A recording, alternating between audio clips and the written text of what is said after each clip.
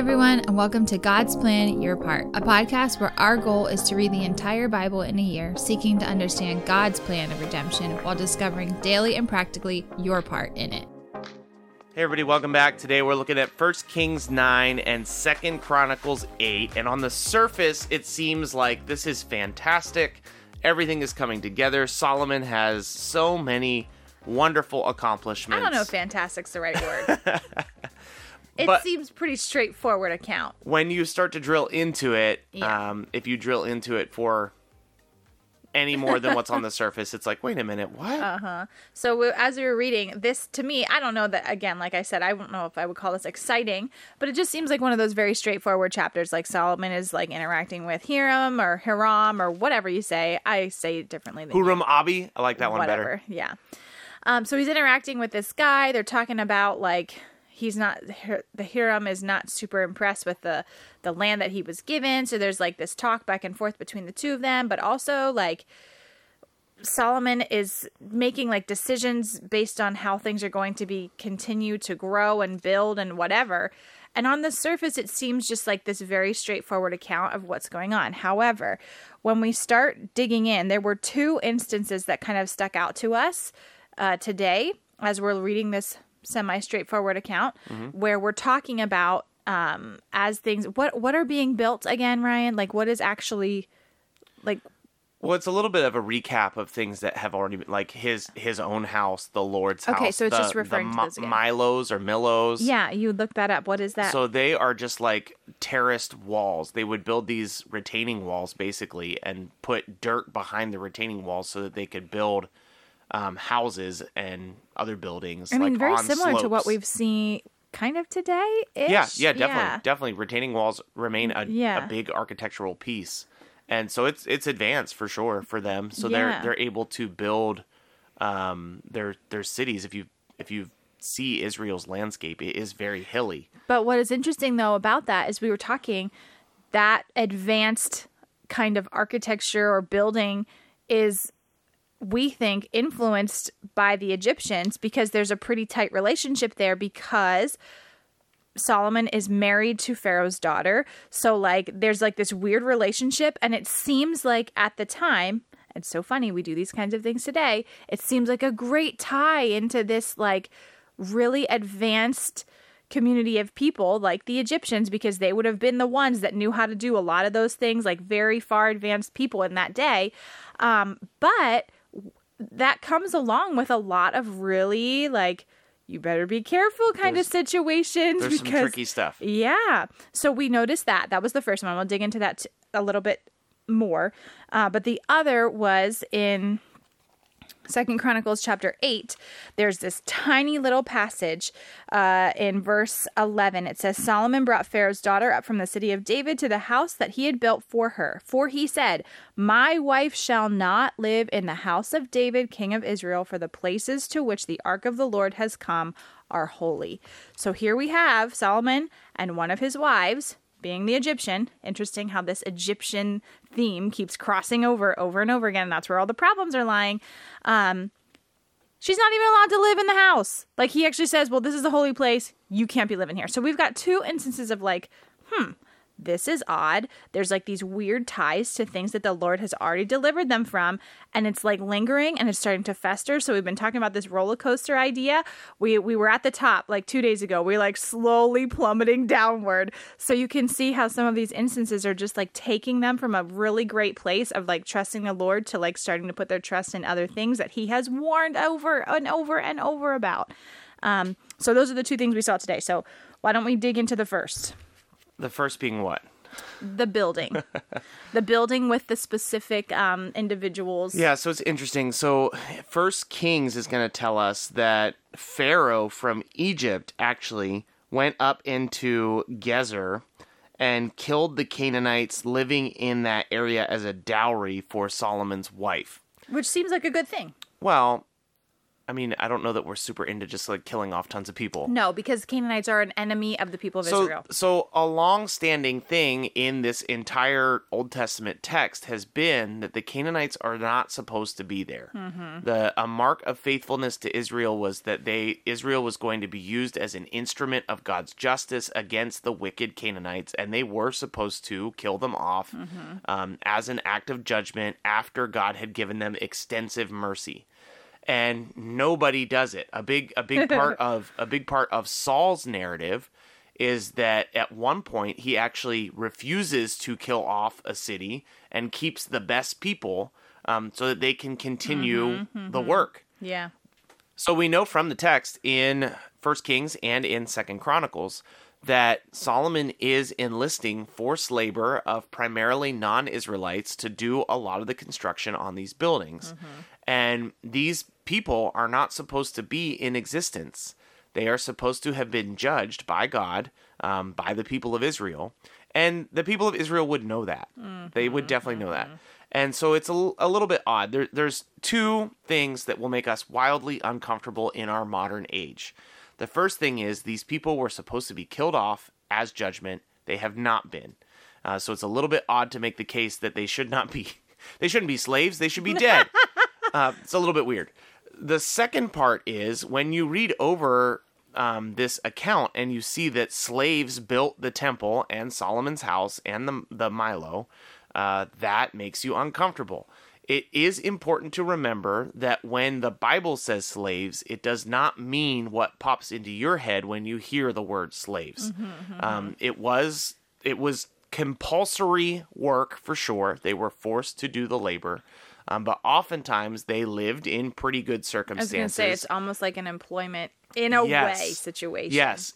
I don't want to make it better than what it is. They were forced to do the labor, but most likely they were actually compensated. Most likely they actually lived in pretty good circumstances, and most likely it elevated their financial status, and that is how ancient Hebrew slavery was understood.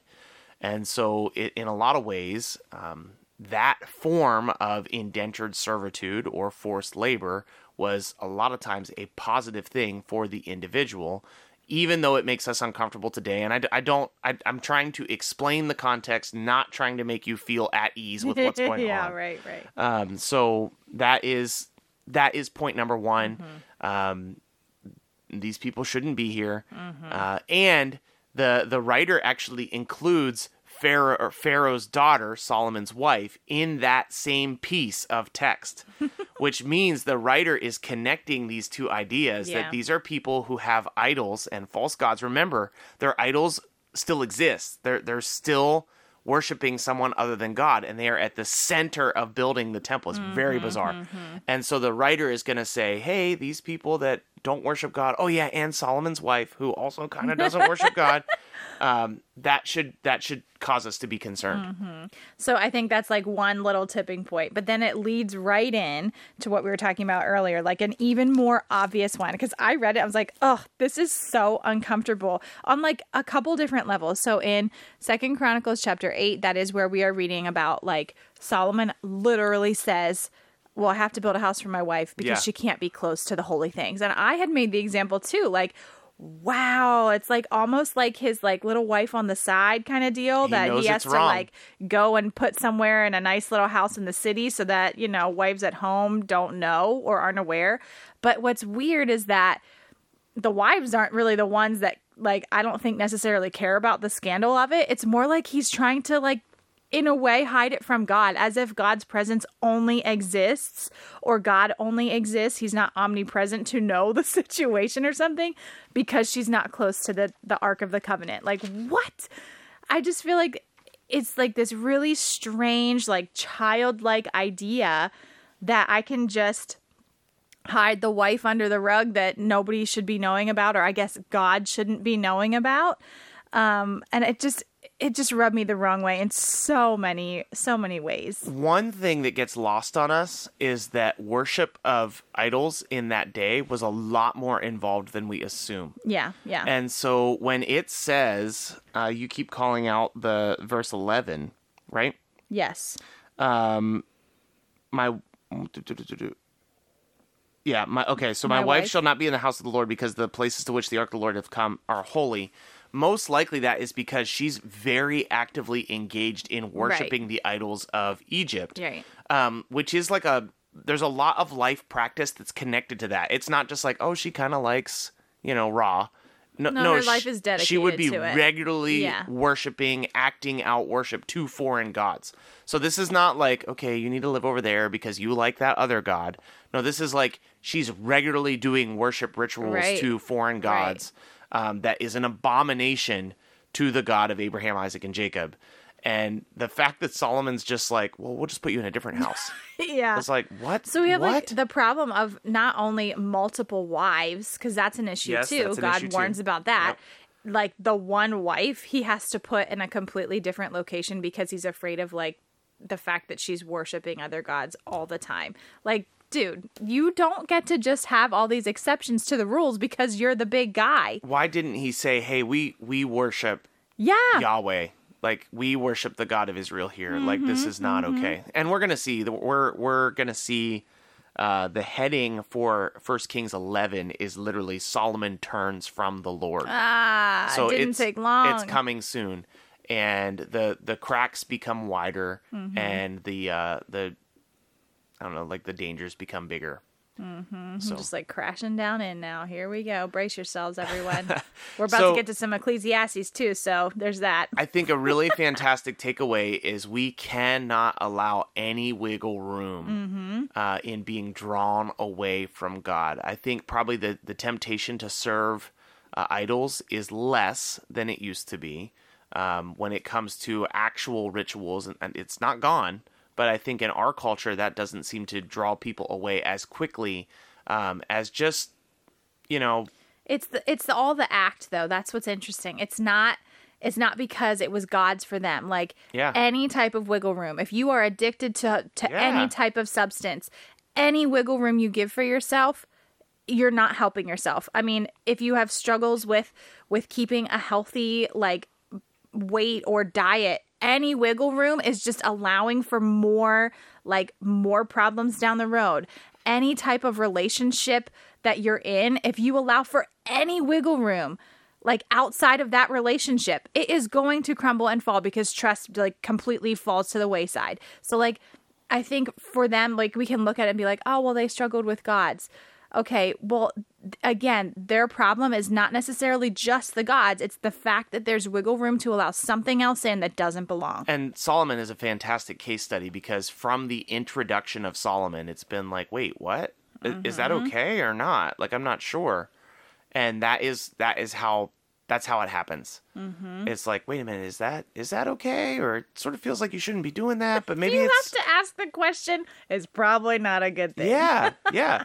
And I understand like that is a common struggle that many people have. And I think as followers of Jesus, as people who love the Lord, God is a jealous God for sure. And he does not appreciate having other gods that we serve on the side. Yeah, because, I mean, the more I think about it, it's like, why do we want wiggle room? It's for our own comfort. It's for our own, Yeah, and it's not because you're seeking out what God wants. Like, sometimes it's not comfortable to have to go and say, hey, wife, I definitely don't agree with the gods that you're dealing with, because that brings up its own set of problems, And so it's very, very interesting, that idea of wiggle room. Like, oh, it feels like a good thing, but it's destructive. Yesterday, we talked about blessed are those whose hope is in the Lord. And when you have wiggle room in your life, you're not hoping in the Lord. You're hoping in all the other stuff. And you want that comfort, yeah. Our challenge to you today is to authentically hope in the Lord.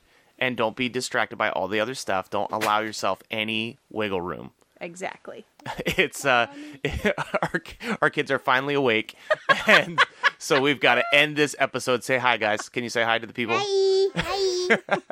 We'll be back again tomorrow. We'll see you then. Bye. Thanks so much for listening to our take today. Before we get into the reading, if we could just ask you one thing. If you've been enjoying the podcast, if you could subscribe to us and then leave a rating and review. We'd love to hear from you, and every rating we get helps us reach more people. Ultimately, we're just trying to reach people with the truth of God's word, and your review will help us do that. So thanks so much for being invested in the podcast. Here's the reading for today. 1 Kings chapter 9. As soon as Solomon had finished building the house of the Lord and the king's house and all that Solomon desired to build, the Lord appeared to Solomon a second time, as he had appeared to him at Gibeon. And the Lord said to him, I have heard your prayer and your plea, which you have made before me. I have consecrated this house that you have built, by putting my name there forever. My eyes and my heart will be there for all time. And as for you, if you will walk before me as David your father walked, with integrity and of heart and uprightness, doing according to all that I have commanded you, and keeping my statutes and my rules, then I will establish your royal throne over Israel forever, as I promised David your father, saying, You shall not lack a man on the throne of Israel.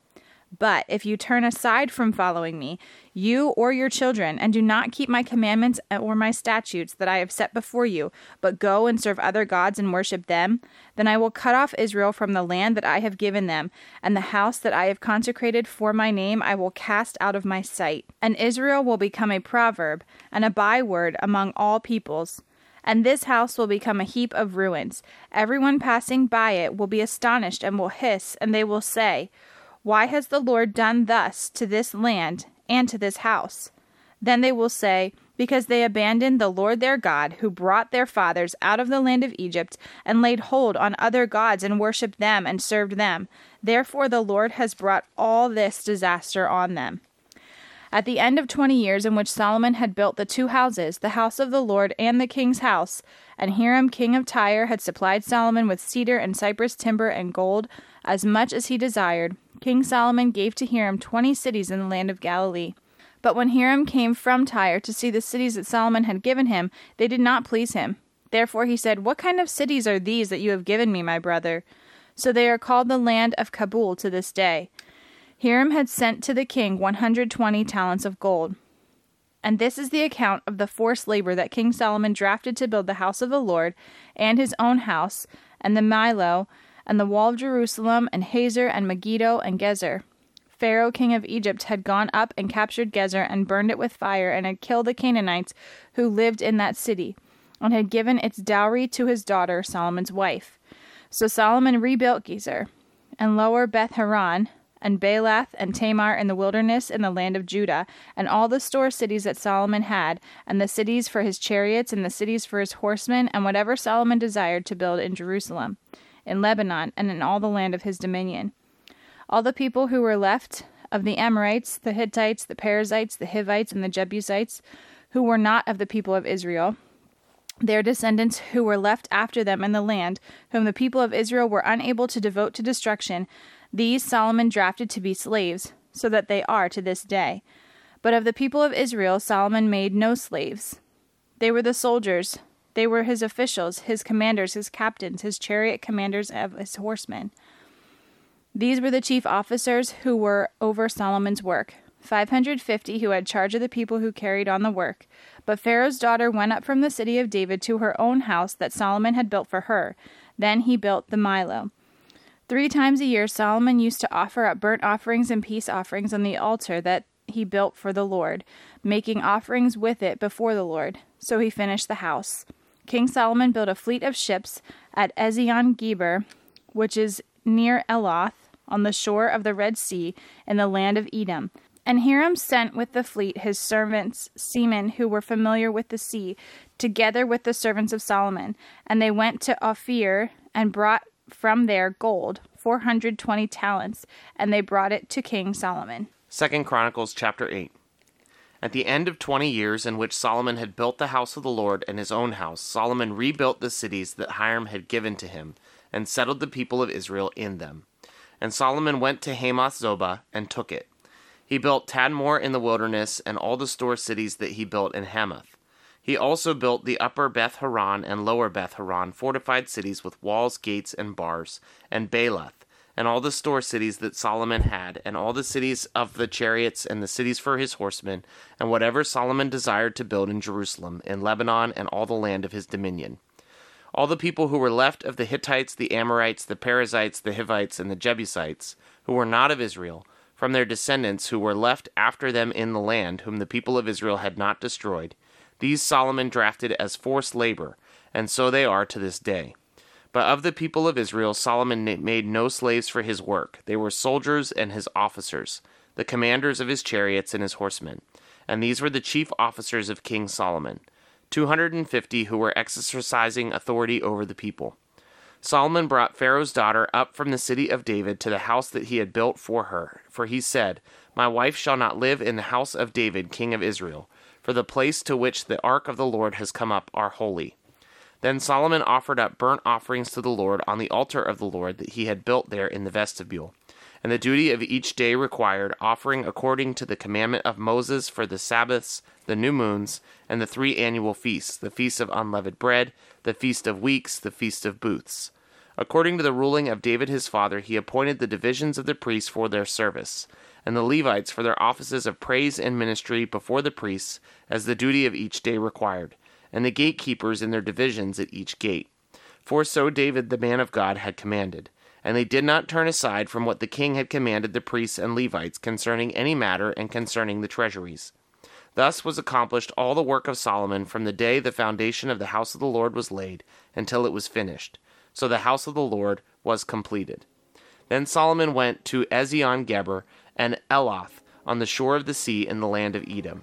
And Hiram sent to him by hand his servants, ships and servants familiar with the sea. And they went to Ophir together with the servants of Solomon, and brought from there 450 talents of gold, and brought it to King Solomon. Thanks so much for listening to God's Plan, Your Part. If anything stuck out to you, if you have any questions, or if you'd like to receive a Bible, you can email us at godsplанyourpart@gmail.com. Also, if you're enjoying the podcast, please consider supporting us through the link in our description. We love that you're on this journey with us, and we hope you have a great day. See you tomorrow.